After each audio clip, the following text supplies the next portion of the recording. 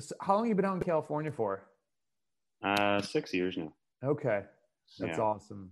I've only been out there riding a couple times, once with like a little training camp back in 2010, maybe, like super new Cat 3. And it was just the riding was like mind blowing after being in our neck of the old woods, Yeah. Northeast. So, Where were you in California? Like LA? no, we were actually just outside San Diego where we could Oh, ride to Palomar. And I'm yeah, trying to yeah. remember the name of the town, but it's CCD cycling camp, and a buddy that was kind of running our team knew the guy, and it was 6 or 7 days of riding. And for me, it was the first time I'd ever gone anywhere and biked, like Sure. learn how to ship a bike, put your Yeah. bike together. So many skills in a week. Like, you're 4 days in and you're like, man, you wake up and you're just like, wow, I'm going to go ride 80 miles today. Like, it was a whole new, it was so awesome. Whole new world. Yeah. Cool. Brand new experience. Yep.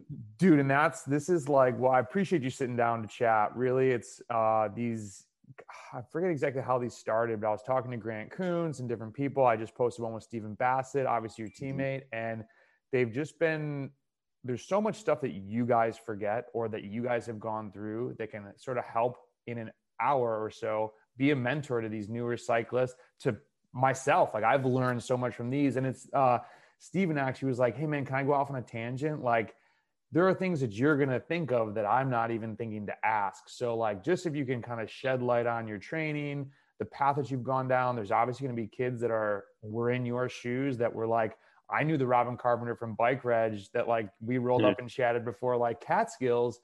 And to see your meteoric rise to where you're at, and then also kind of put into some context, like where you want to take this thing, where do you see yourself right now? I think we all know cycling's like, coming from the States is different than being a cyclist in Europe, let's say. And you're where so many people not only would love to be, but we just have no idea what it's like to be there. And I think back to Charlie Zamastil had Mhm. tweeted Robin Carpenter, next big thing. And like, everybody knew you had a lot of talent and stuff, but I think you've taken things, and there's has to be, and that'll be one of the questions, like, what are some of the little things that you've done that you think have helped you get to that next level? Because where you're at, I always tell like fours and fives, try to get to a 1, 2, 3 race. The competition gets much closer. Everyone's trying to find these little 1%. Where you're at, and then where you're excelling at, is like, it is amazing. So just the little things that you can share are huge pearls for us all to learn from. And again, I just really appreciate you open up to talk about some of this stuff. Yeah. Easiest question, introduce yourself. Who's Robin Carpenter? Yeah, let's see. Well, my name is Robin Carpenter. I live in California. I'm originally from Philadelphia. Went to college just outside of Philadelphia. Met my current wife there, and then we moved here.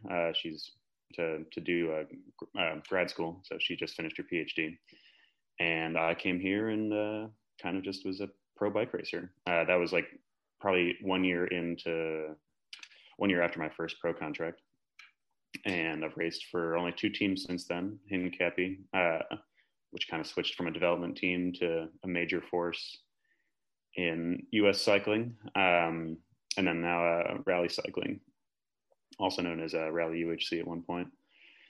And yeah, been doing that for almost a decade now.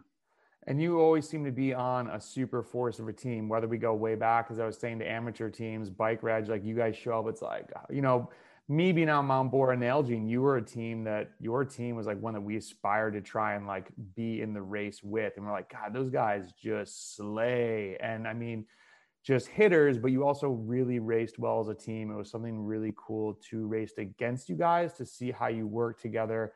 And it can be a funny team dynamic down there where everyone's trying to get theirs. Like, you're on a team, but you're also trying to like get on it. And the Yeah, more I saw you guys all winning was, I think, and maybe I'm just seeing it from an outsider's point of view, you all got yours because you all worked together to get it together. And it was just like you, Peter Hurst, Max Chorus. I can't remember some of the other guys' names now, but it was just like, you show up, you better watch out. One of those 5 or 6 dudes is going to be crushing it. And it was really awesome. But so for people who don't know Robin, real quick, you can look up all these results. I just picked a couple out of, like, your top tens are very numerous, winning the stage at US Pro Challenge, Tour of Utah, GC at Tour of Alberta, GC at Cascade, green jersey at Tour de Beauce, Winston-Salem Cycling Classic win. And I think I'm going to ask you, what's the biggest result you're most proud of? I see Joe Martin GC is huge just because of the names that come before it. When you look back from where you're at now, what's the biggest win? My biggest win. Yeah. I mean, there's definitely like a couple different contexts, right? So like, yeah, probably my biggest like breakout win was actually one that you wouldn't really see there because it wasn't UCI at the time, but I won the second stage of Joe Martin as my second year as a pro in 2013, totally out of the blue. It was my first year on Hincapie, and the race had just exploded, and like it was total chaos. And I think we put like 4 or 5 guys into this front group of 25 or so, and it's this big downhill sprint, and there was a huge lead out for I can't remember, Elbows with Marcotte maybe.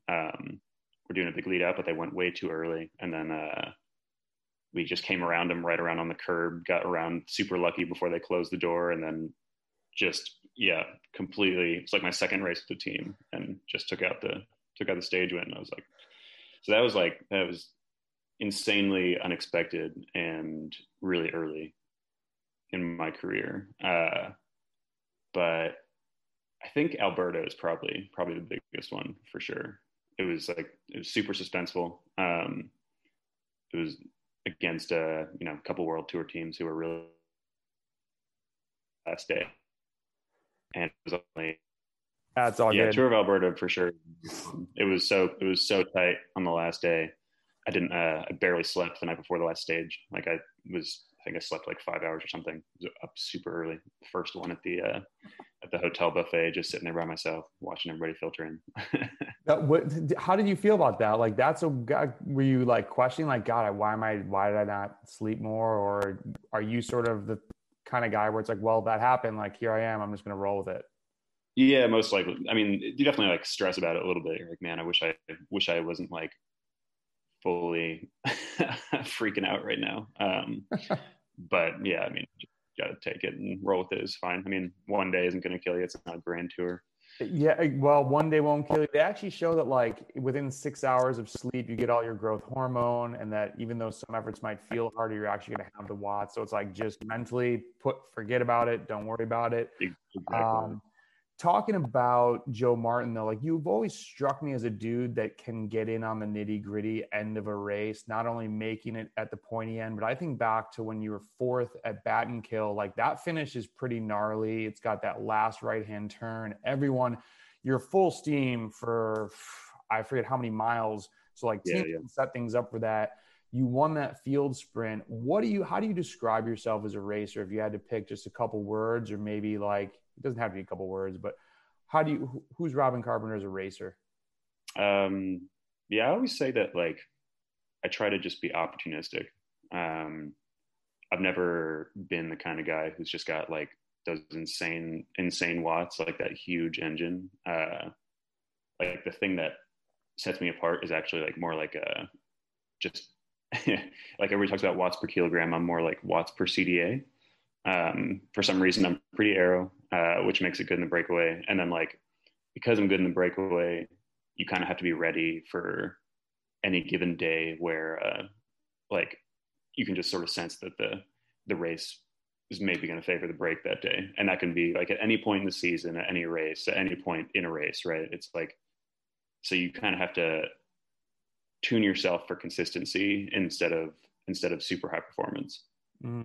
So yeah, I think opportunistic would be the right approach there. And that, I mean, that I was like that Battenkill result. There's a lot of things that I can point to like early on in like 2010, 2011, 2012,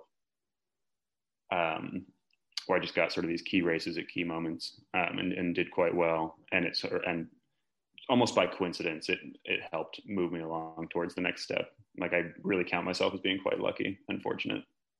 Well, do you think it's lucky, or do you think you're putting yourself in, a good position to be lucky? It's, if you want to go super micro on it, you could say because of the fact that you when people are like, hey, I got boxed in, I'm like, no, man, you boxed yourself in. Like, you weren't thinking ahead. Like, you know, if you take it way back to each race, there's probably something that you learned from something else, and you're stacking these little micro wins on each other that then you're like, oh, hey, I just got really lucky. It's like, well, give yourself some credit for it too. No, for sure. I mean, you got to put in the work. You have to set yourself up to like take advantage of the luck. There's some phrase there that I'm going to misremember, but you know, the hard work puts you in a position to take advantage of the lucky situations or the coincidental situations that you might find yourself in. You know, I remember doing before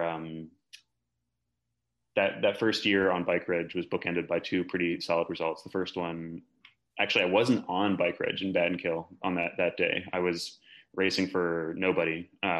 Essentially, I was essentially unattached. We won't go into that story too much. Yeah, we're not here to slam anybody. No. But I was friends with Max from like Philly and the whole area down there. I think we had the same coach. And getting that result actually put me, like, I think I beat all the guys on Bike Ridge, including Max. And then he said, hey, I'll try and get you on the team, essentially. And then at the end of the year, the last race, the Univest GP, which was called Univest for a while, then it was called the Bucks County Classic, I think. I remember doing hill repeats, doing VO2 max repeats in September when everybody's totally blown out.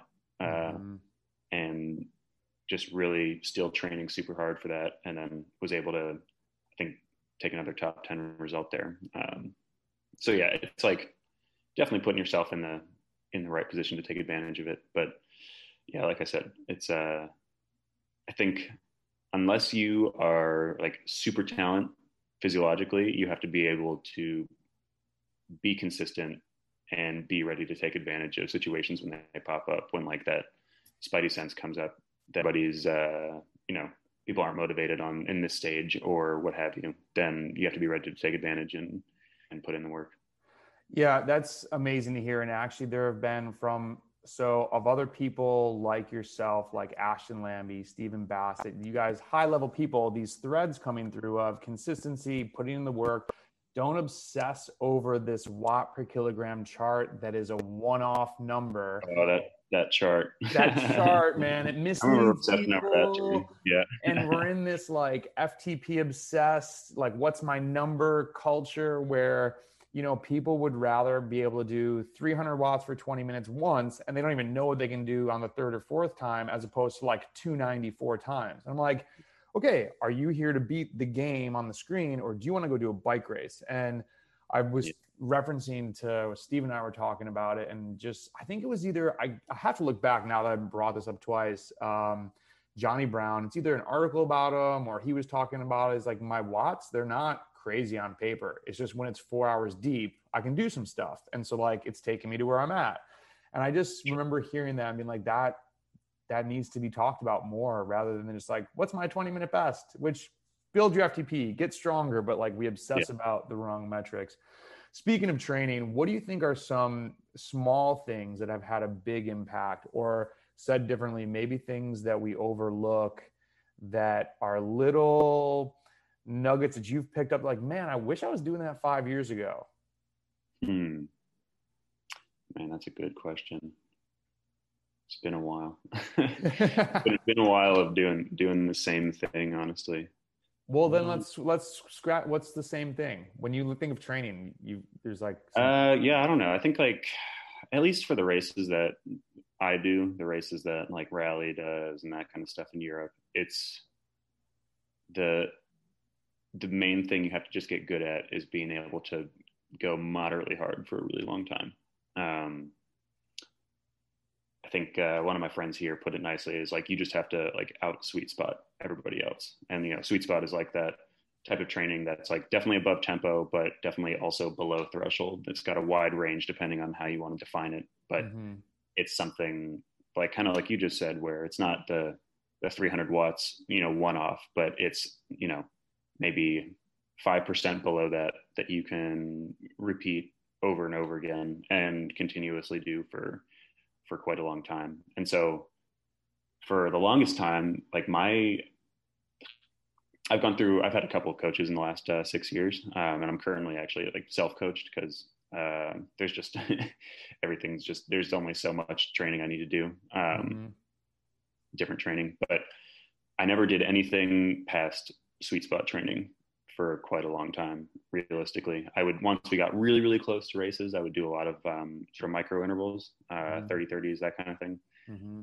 Some amount of sprint training, but almost always what I was doing was just maxing out the volume on high tempo sweet spot training. And I think it's just a really easy way to,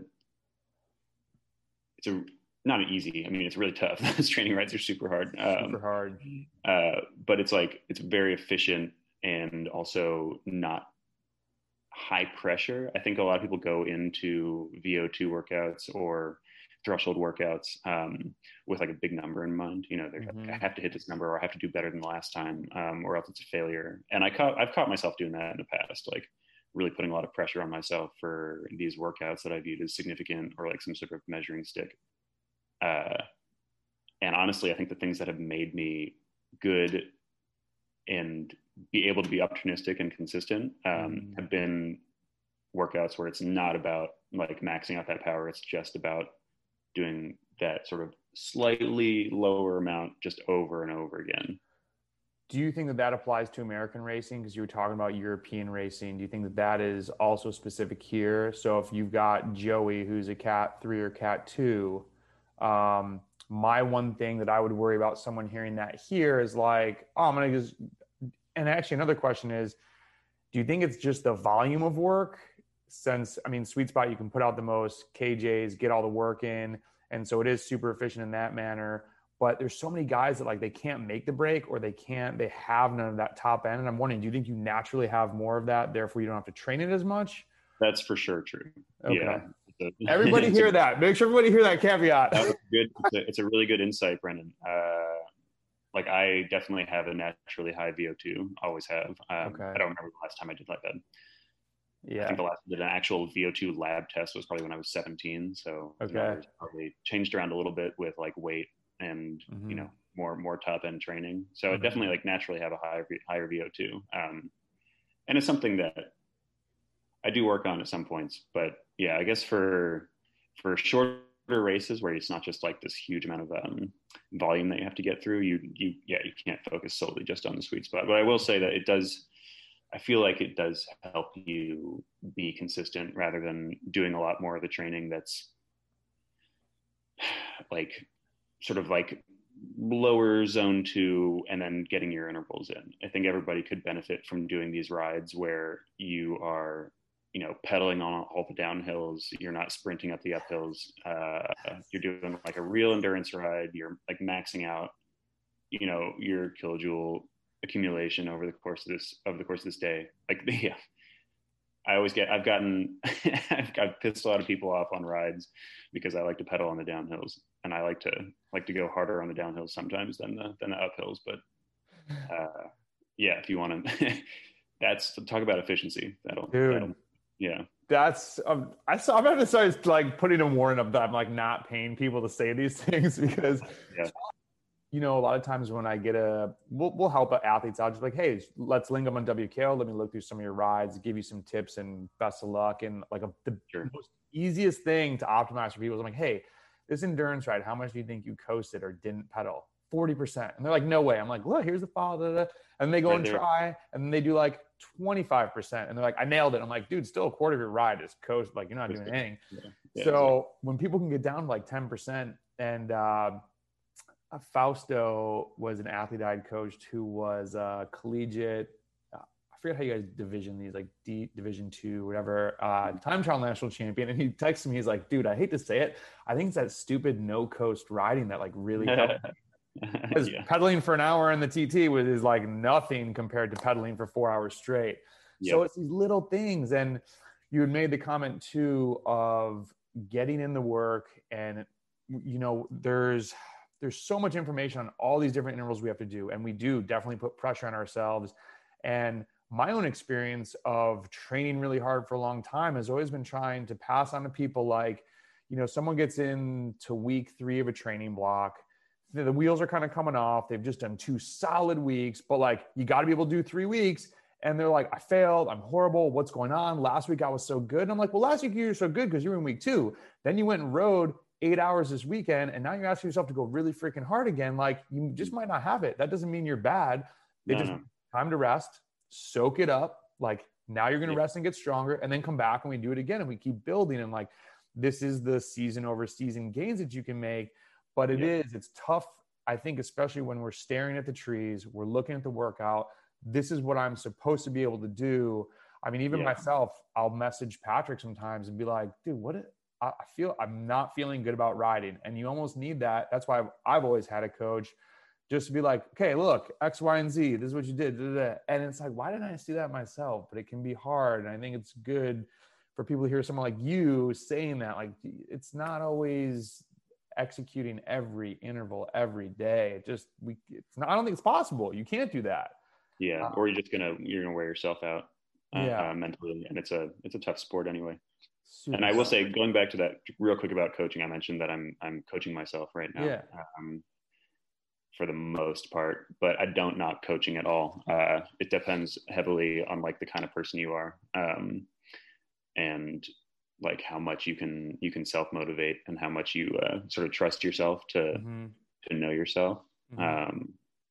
And ironically, one of the reasons why I did move to like a sort of a more of a self-coaching platform was because racing in Europe, the season's so long that I'd have training camp in the second week of January, and I'd be racing, except for like maybe the month of July, pretty much nonstop until midway through October. And at that point, you take a month off or 4 weeks or 3 weeks off, and you've got a month and a half to actually train at all. And at that point, it's mostly just base and, zone 3. And I was like, well, I don't need to do that. And then all of a sudden, boom, pandemic hits, and I have to do more self-motivated, more self-directed like training than I ever have in my life.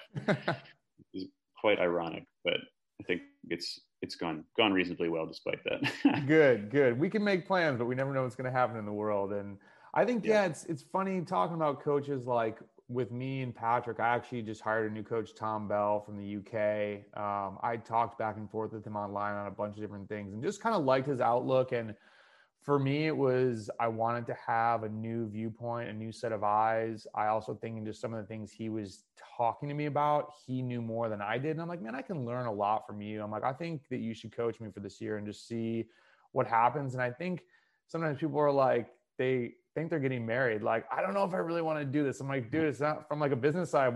There's no contract. Like, dude, you can come try it out, like jump in. And after 3 months, you're like, this sucks. See you later. Like, my feelings don't get hurt. Like, it's not for everybody. Yeah. But that is, I think, the biggest thing. Most people, they like having the accountability and someone to be able to help them see the forest when they're in there banging out these workouts. And also, though, to, like you said, to pull back and be like, dude, you only have to go hard a couple times a week. Like, go get the volume in, go do the work. And I think just having that right-hand man or woman is a good thing. What do you think are some good habits that you've picked up down the road that's helped you progress? And how old are you right now? I'm 28. So you're still 29 this year. In the world, so you're tipping towards the older scale of pro cyclists, but in the world still young and healthy. So you don't have like weird kinks and everything. I was laughing with Steven about like, once I turned 35, dude, things changed. And when people used to tell me that when I was coming up in cycling, like, wait till you get to be 40, I'm like, whatever, old man. And now I'm like, oh yeah, all those things. Okay. Extra foam rolling time, extra stretching, glute activation. Are there any little habits or things that you've picked up that you're like, I got to do this? And it could even be something like nutrition wise or sleep wise, or just little. I was actually going to say, sleep, majorly important. Okay. I mean, I've always kind of been the person who's like an oversleeper, maybe, I guess. I'm the one who's always getting up late. I think like just sleep. Yeah, I don't know. Like, I've definitely always been the last one awake. But I will say that, especially given the amount that I travel, and like, travel is necessary for almost all bike racing endeavors, especially if you're trying to like grow. But I have 3 things that I keep with me whenever I leave my house. I always have like a sleep mask. I always have earplugs. I always have like a small bottle of like really small dose melatonin. I don't use the melatonin, like I try to use it sparingly because like there's, you know, not a ton of research as to, or the limited research about chronic use of that is not good, but it's really good for getting over jet lag and adapting to time zone change. Okay. And if you can get yourself used to sleeping with earplugs and eye mask, you can sleep basically anywhere. And I feel like one of the things that can hold you back when you've like traveled somewhere for a big race, you're staying in like a host house or maybe a crappier hotel or something. And if you're there for a couple nights and your rest is suffering, then it actually makes like a huge difference to be able to get some proper rest in unfamiliar places. And I'm like not a, I don't know. I can be like a light sleeper sometimes, or just have a hard time falling asleep if like it's kind of noisy out, or if there's some light. And if you just like have these things with you all the time, it's just like you can feel like good about being able to get the rest. And I think everybody wants to talk about watts and kjs and hours and whatnot, but to be able to do that over and over again, you have to rest. That's somebody had said that like the best recovery tool for 2021, sleeping. It's like, yes, exactly. Yeah, exactly. That's so, okay. You're, traveling, you're getting in a new place, you've got your sleep mask, you're getting into everything. You've got a big race. What's your mindset as to, and maybe this changes as you become a pro and it's more your job now and second nature, but are you thinking of the race itself? Are you thinking of how your team's going to race and like your strengths and weaknesses of your team? Do you think of your competitors and who, like if you're the GC guy, who you're going up against? What do you like? What's your brain thinking? Or maybe for you, it's still just like going to bed, got a bike race tomorrow. How do you approach I will that? say it's changed. It's changed once I started racing almost exclusively in Europe. So when I signed for Rally, and we just like mostly just went over to Europe and did that primarily, it was a little different. In the US, I was much more able to influence the outcome of events in a race. And so like the individual decisions I made ended up being influential on a macro level. And I will say in most of the European races, I'm getting my ass handed to me on a regular basis. So it's about like more about surviving. And at that point, there's only so much that any sort of decision you make has a big outcome on events. So there's kind of less pressure in that sense. I mean, there's a lot of pressure because it's going to be super hard, and you might just get totally dropped or whatever at some points in the race. But it is a little bit easier because that you just have to go and like try to stay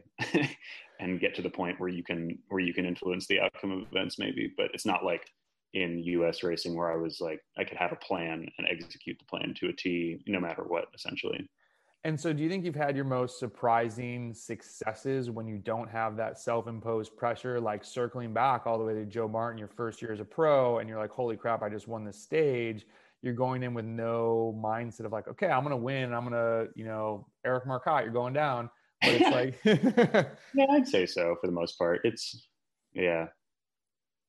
It's definitely easy to overthink things, and not like, I mean, I don't know. It's also, like I said, like we talked about before, there's like a kind of privilege in having like a natural talent in something. And so I think one of my other natural talents is just being like pretty instinctual and like having a feel for what's going on around me, being able to take in a lot of different data and sort of synthesize like the overall feel of this race and to understand like what is about to happen or what might be about to happen given everything that I've just seen. yes.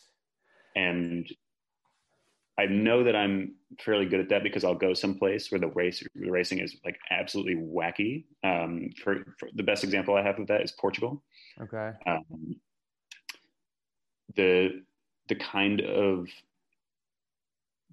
like the way that they race there and what they value outside of even results, like is just so different from a lot of the other countries and especially the US. It's like the only thing that matters, and this is also goes somewhat in Spain too, but it's like incredibly so in Portugal is like, can you climb? Like, are you going to attack as hard as you can at the bottom of this huge hill?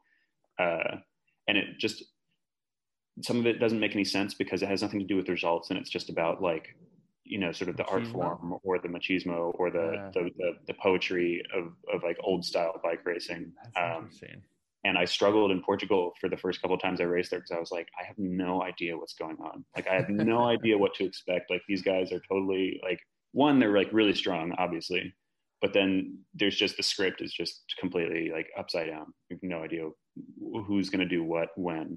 It could be 10Ks into the race and someone decided that they're going to blow it up on this hill for no good reason. And then also, you know, ride hard for 20 minutes and then quit. Just dude, sit up. That's so interesting. And now you're making me rethink. So I did this Grand Fondo outside of, I always forget the city. I want to say Versailles. It's not that. It was outside of Paris. And it was the UCI Grand Fondo Championship. So people from all over the world come out to this thing. I went I was there. Another guy from the US went. And I got in this break early on. There were a couple dudes that were absolutely throttling it. Like, I was redlining. I'm like, yo, you guys realize we got 80 miles to go. Like, we're boom. They just like rode themselves out of the break. And I was like, what was that dude's deal? Like, a dude from Belgium, a dude from Germany, maybe. But like, maybe that was the thing. They're like, I'm in the break and I'm pushing this. But like, they were not riding for the win because I was like, where did they go? Oh, they're way back there. Okay, see you later.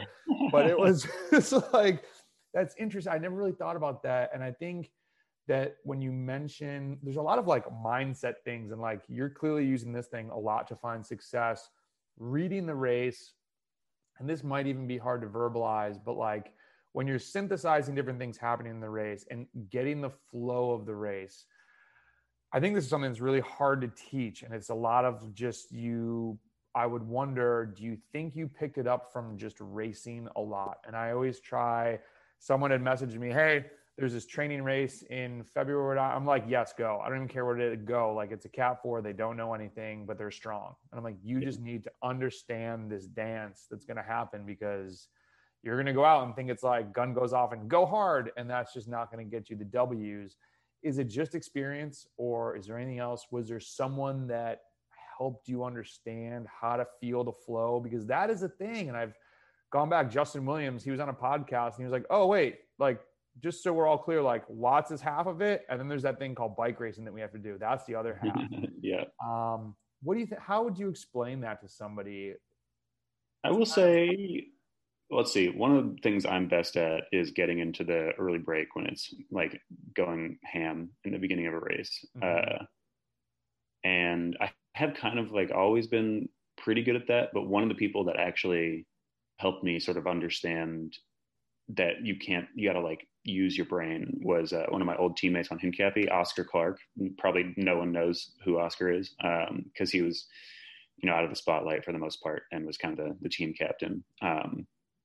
But one of the best pieces of advice he gave me, especially for these like American races, is don't do anything in the first like 5 minutes. Just sit back and watch. You don't need to be like, a lot of people have this idea where it's like, oh, going with the tacks. I'm always following this attack. Like, this guy's accelerating. Yeah, I got to sprint and stay on his wheel. Like, this is so cool. I'm at the front of the bike race, but you'll be doing that, and then the guy next to you, like deep in the peloton, is just coasting, not doing anything. And you can just sit there and you can watch and you can look around and see which teams are doing what and who looks motivated. And he said, you just wait. You wait until that break looks like it's formed and it's got 10 seconds. And then you do a full gas sprint as hard as you can, get a huge head of steam on guys when everybody thinks that it's over, and pop, you're going across immediately. Mm-hmm. And you only had to go once. You had to go really hard once and make that bridge, but you just waited and you looked around and committed to the one move. And it just like, that piece of advice just made me realize that you can't just like be busy about it. You have to be intentional and look around and actually think and like try to take in all the data. But yeah, going back to that, like, yeah, I don't know. It's like I said earlier, the synthesis of all the information, like trying to like I'm the guy on the team who's always, I mean, it's a lot easier now with all the apps and whatnot to recon like a course electronically, or I think VeloViewer is something that all these teams use now. Gives you all the gradients. It's like a 3D model. You can see all this like the profile beforehand. But before that existed, I was the guy who was always on Strava trying to find these random segments to look at how the grade changes, where this turn is, what the wind direction's like. Like I definitely had like a knack for looking at all the details beforehand to try to set myself up as best as possible. And it's kind of like a cool thing it's like a vibe that some people have where it's like, nah, I don't really care. Like I'm good enough to just like figure this out, like, and just do it when I do it and not really have any of this like information beforehand. But I've definitely always been the guy who's nerding out on all of the details and trying to know exactly what's coming up next. It ties back into the whole thing of like, not being obsessed and looking and ranking yourself in your head based on your watts per kg or how many watts you have, because I've never really thought about it in this context, but being somebody else in an amateur race is like, I like to animate and try to get into an early break. It's not that I have I suck at going hard. It's just trying to go hard for those couple times at the right time and getting myself into the group and be like, okay, I'm here. Like I made it. And it's really that patience is hard too when you start to like go outside your local swimming pool and now you're racing, instead of 30 guys, you're racing 80 guys. And I think that first like travel race, you're like, there's so many people here. Like what's going, and it's like your head's spinning a little bit. Yeah, for sure. Using the experience to learn how to slow that down and really start seeing how things unfold. I think that is a really good comment that he gave you of just wait 5 minutes and watch. Because I think back to certain races where I was really patient. I'm like, that's probably how it happened. Like it was just that one, you lit that match and got in the group. And then it's like, oh man, the race just went from 80 to 15 of us. Like, okay, let's see what we can do now. Yeah. What's and you may or may not want to like put this out into the internet, but what's your biggest goal as a pro cyclist? What's your number one thing that you strive for? Well, longevity for sure is one thing. Like trying to just be in the sport, it's I've always said that it's just like it's an insane privilege to be able to make a living doing this, and that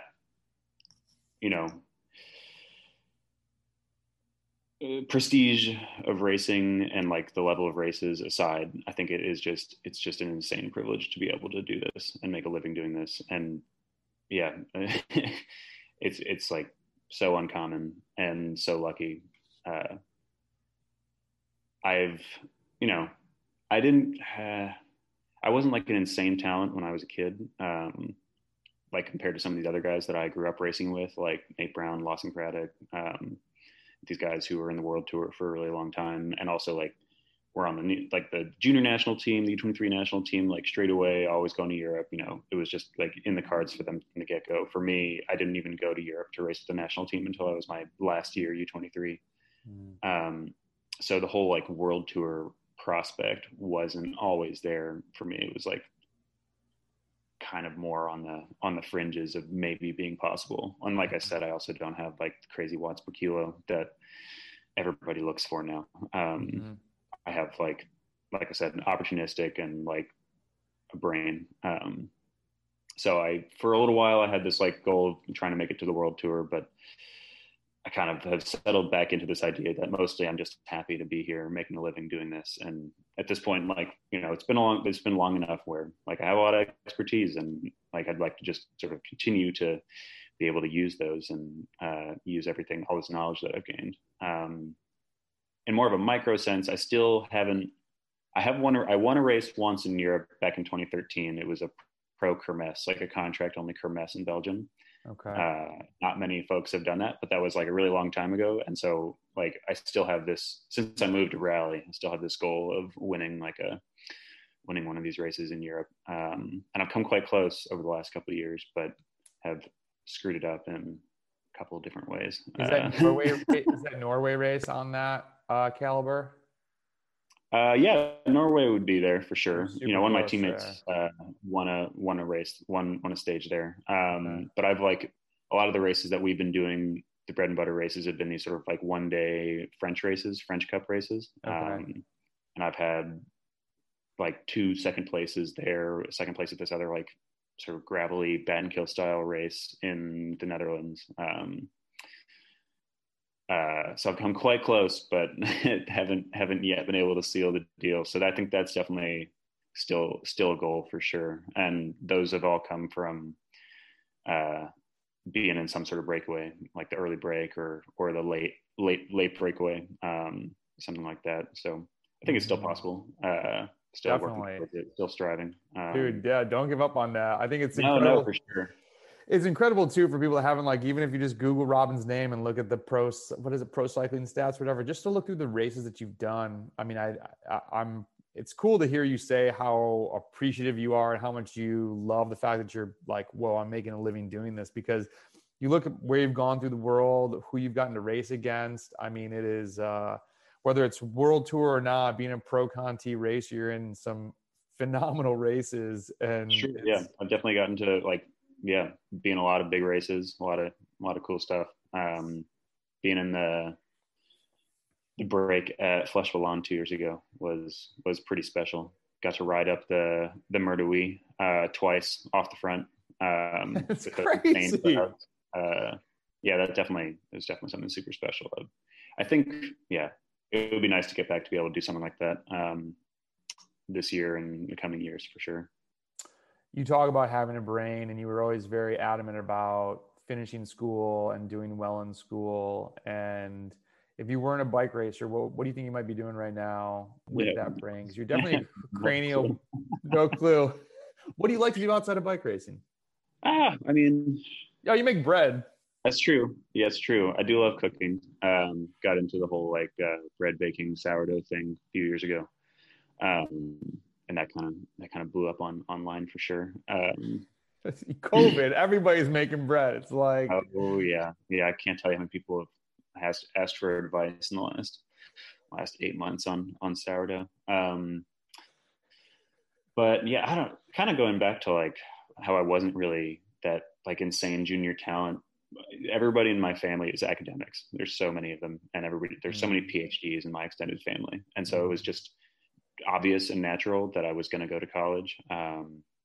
Never even thought twice about it. Like, was going to go to the best school I could get into. Yeah, like when I was applying to colleges, you're like 17 maybe, probably racing age 17. So I wasn't even in like the higher junior category, and I didn't know. I was nothing at that point. Like, really not on the radar for doing anything special in athletics. So I was just going to go to school, and then it kind of accelerated from there over the course of a few years, and found myself all of a sudden having to train to be a pro cyclist in the middle of like a super high powered like academic college. And I got through it, but it wasn't, yeah.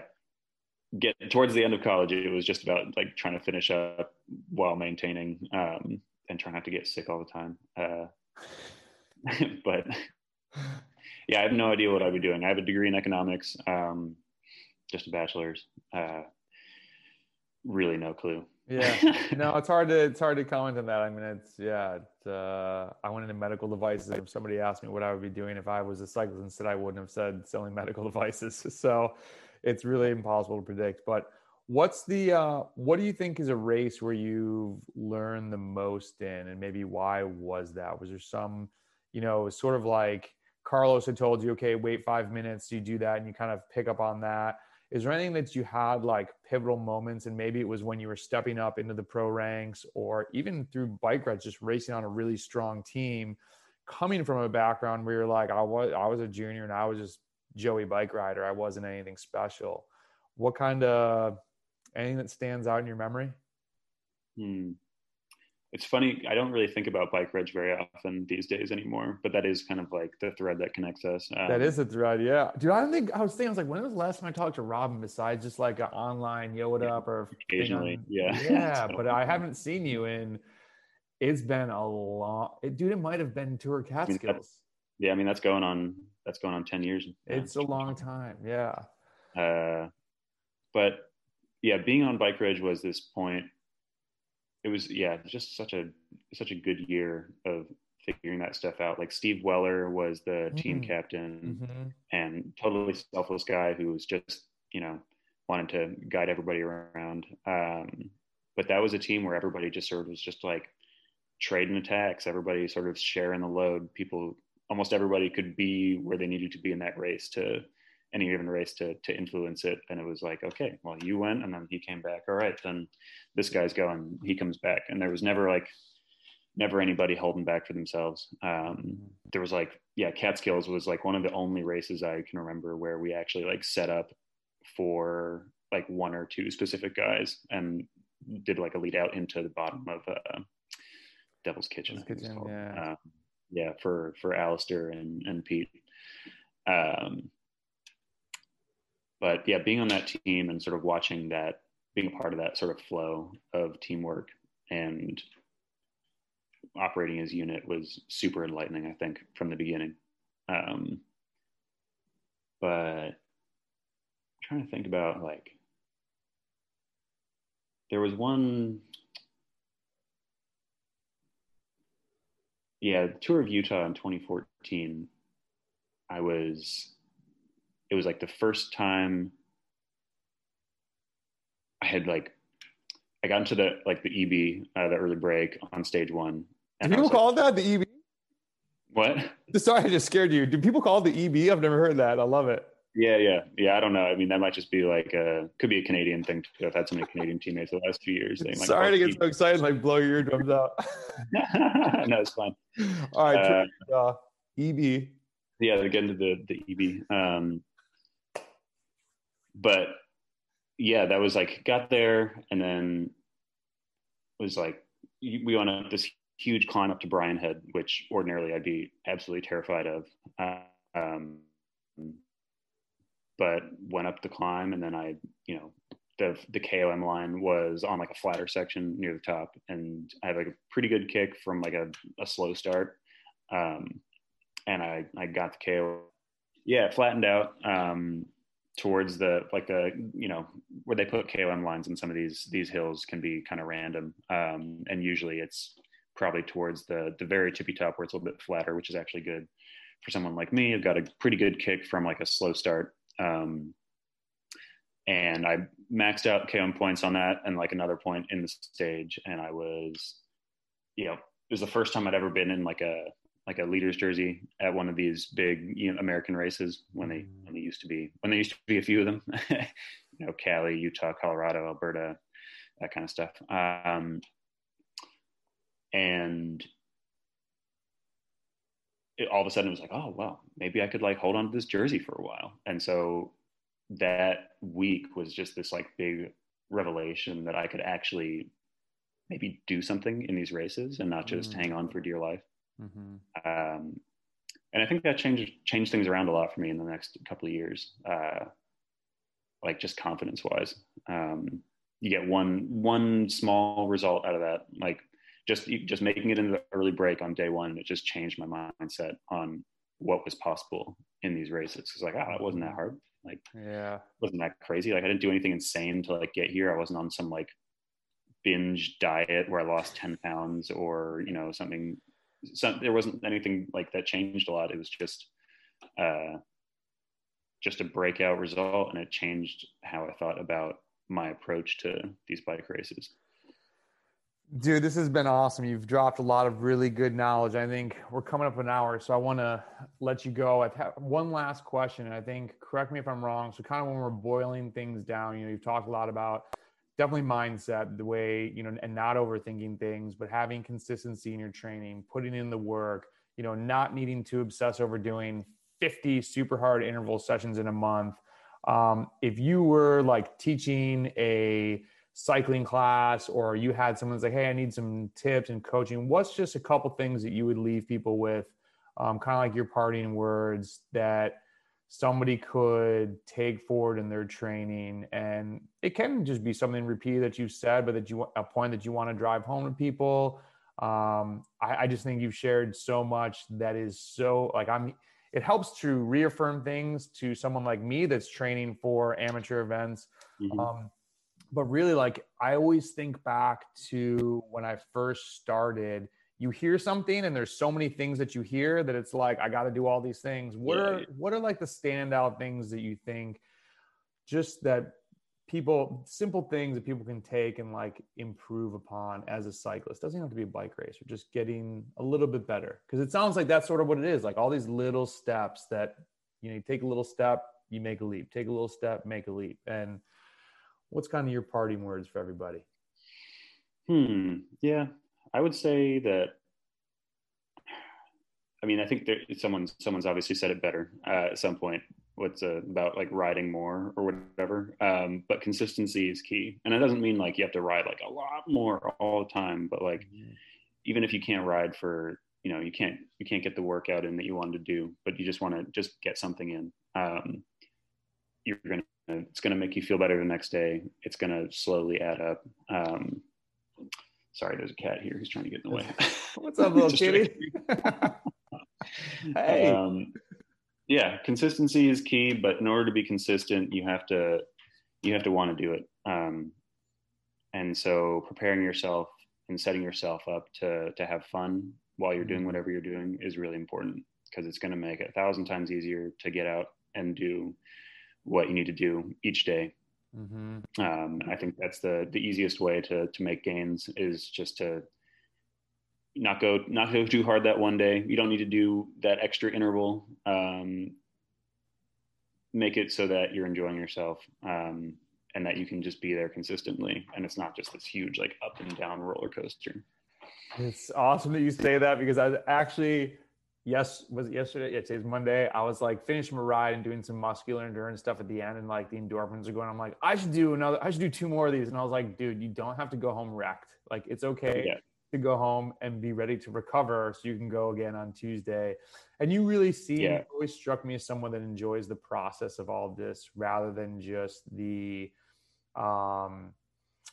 you seem to be somebody that enjoys the training aspect, like just riding. Is that pretty accurate? Yeah, I'd say so. I definitely enjoy the training. And I don't try to like overcomplicate it too much.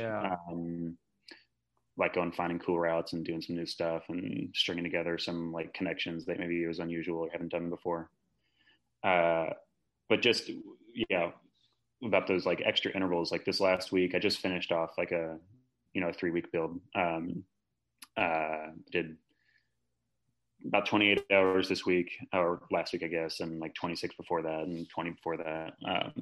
So I was pretty smoked by the end of yesterday, and I had done like kind of like randomly extra hours during the week. So I was on the last day and I was kind of like ahead of schedule, and I was, you always catch yourself thinking, well, what if I just like did a little more, and I'll just meet this like random benchmark that I said, well, what if I hit like 30 hours this week? That'll be cool. It's like, it's like that weird cycling, weird pieces of cycling where it's like, it's got this like bizarre prestige. Like, I did 30 hours this week. I'm so cool. But I was super smoked at the start of the ride yesterday. I was doing like a gravel ride with a couple of friends that it's been pretty consistent.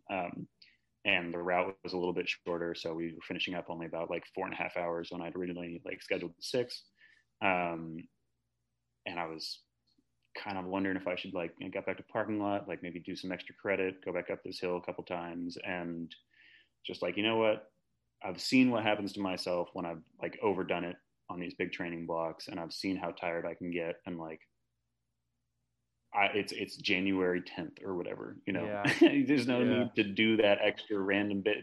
It's almost meaningless to just be trying to like hit some arbitrary number. I've made my goal for the week, and it's time to shut it down, even if that day was like shorter than maybe what I thought it was going to be. And that's to save that like match. That's to save that little piece of motivation for later on down the road.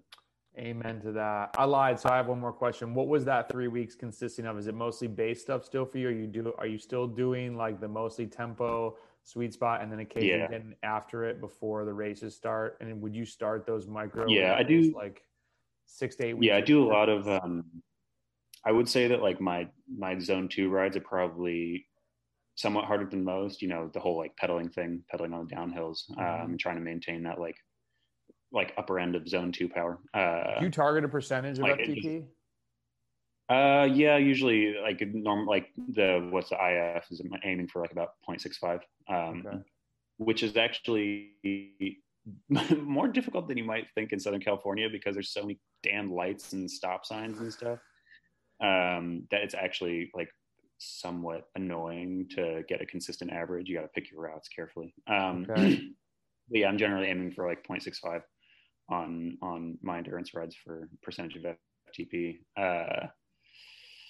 And then yeah, I mean, to try to keep it fresh a little bit over the last few weeks, I have like, instead of saying I need to do like 4 by 12 minutes or something like that, I try to just pick out segments so you can like have a little bit of extra motivation. You know, I mean, not everybody's a Strava nerd or like cares about that kind of thing, but it definitely helps me to like, you know, keep on the gas a little bit if I'm like, oh yeah, I know, like I want to see like a benchmark time here or like see how that compares.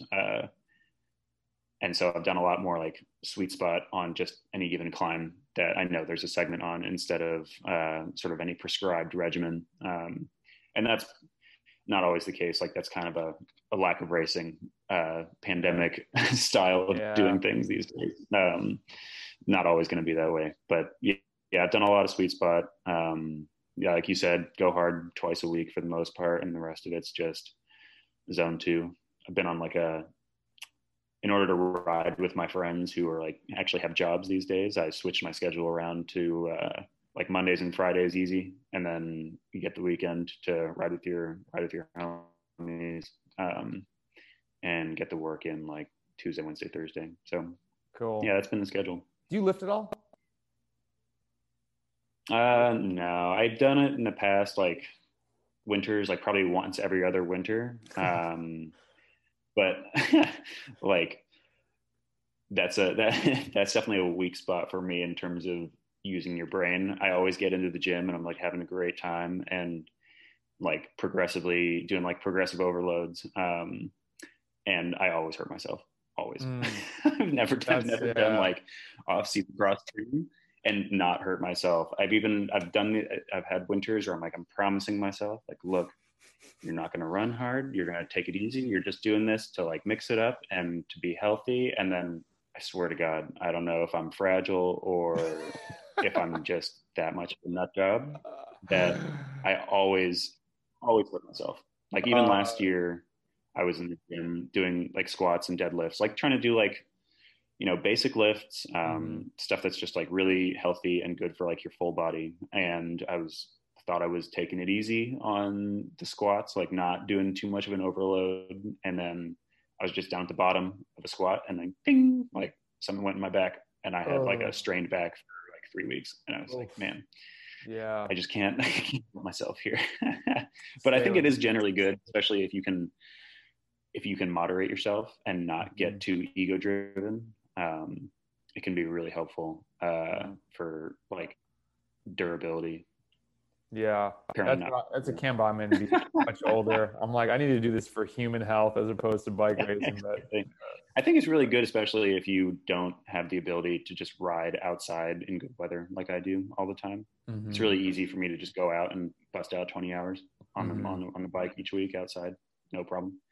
But if you're in a place with like much worse weather, especially it's January. You know, most people are in a place with terrible weather right now. Yeah, lifting can be really good and really help you maintain without like driving yourself crazy riding the trainer or freezing your hands off outside. Good choice of words, dude. Thank you, Robin. I greatly appreciate you doing this. Who's somebody else that you would recommend that has good insights? And I'm not going to put you on the spot and be like, he told me that you would do this, but good question. I think. Think about it. Get back to me. You'd have probably a lot of fun interviewing one of my teammates, Kyle Murphy. He's I don't know if you know Kyle. He's from New York, right? Man, I don't even know where he's technically from these days. He's lived in New York. He was a bike messenger. He's lived in Evan's his brother. Yeah. We both knew Evan quite well before okay. Kyle is he lives in Vermont now. So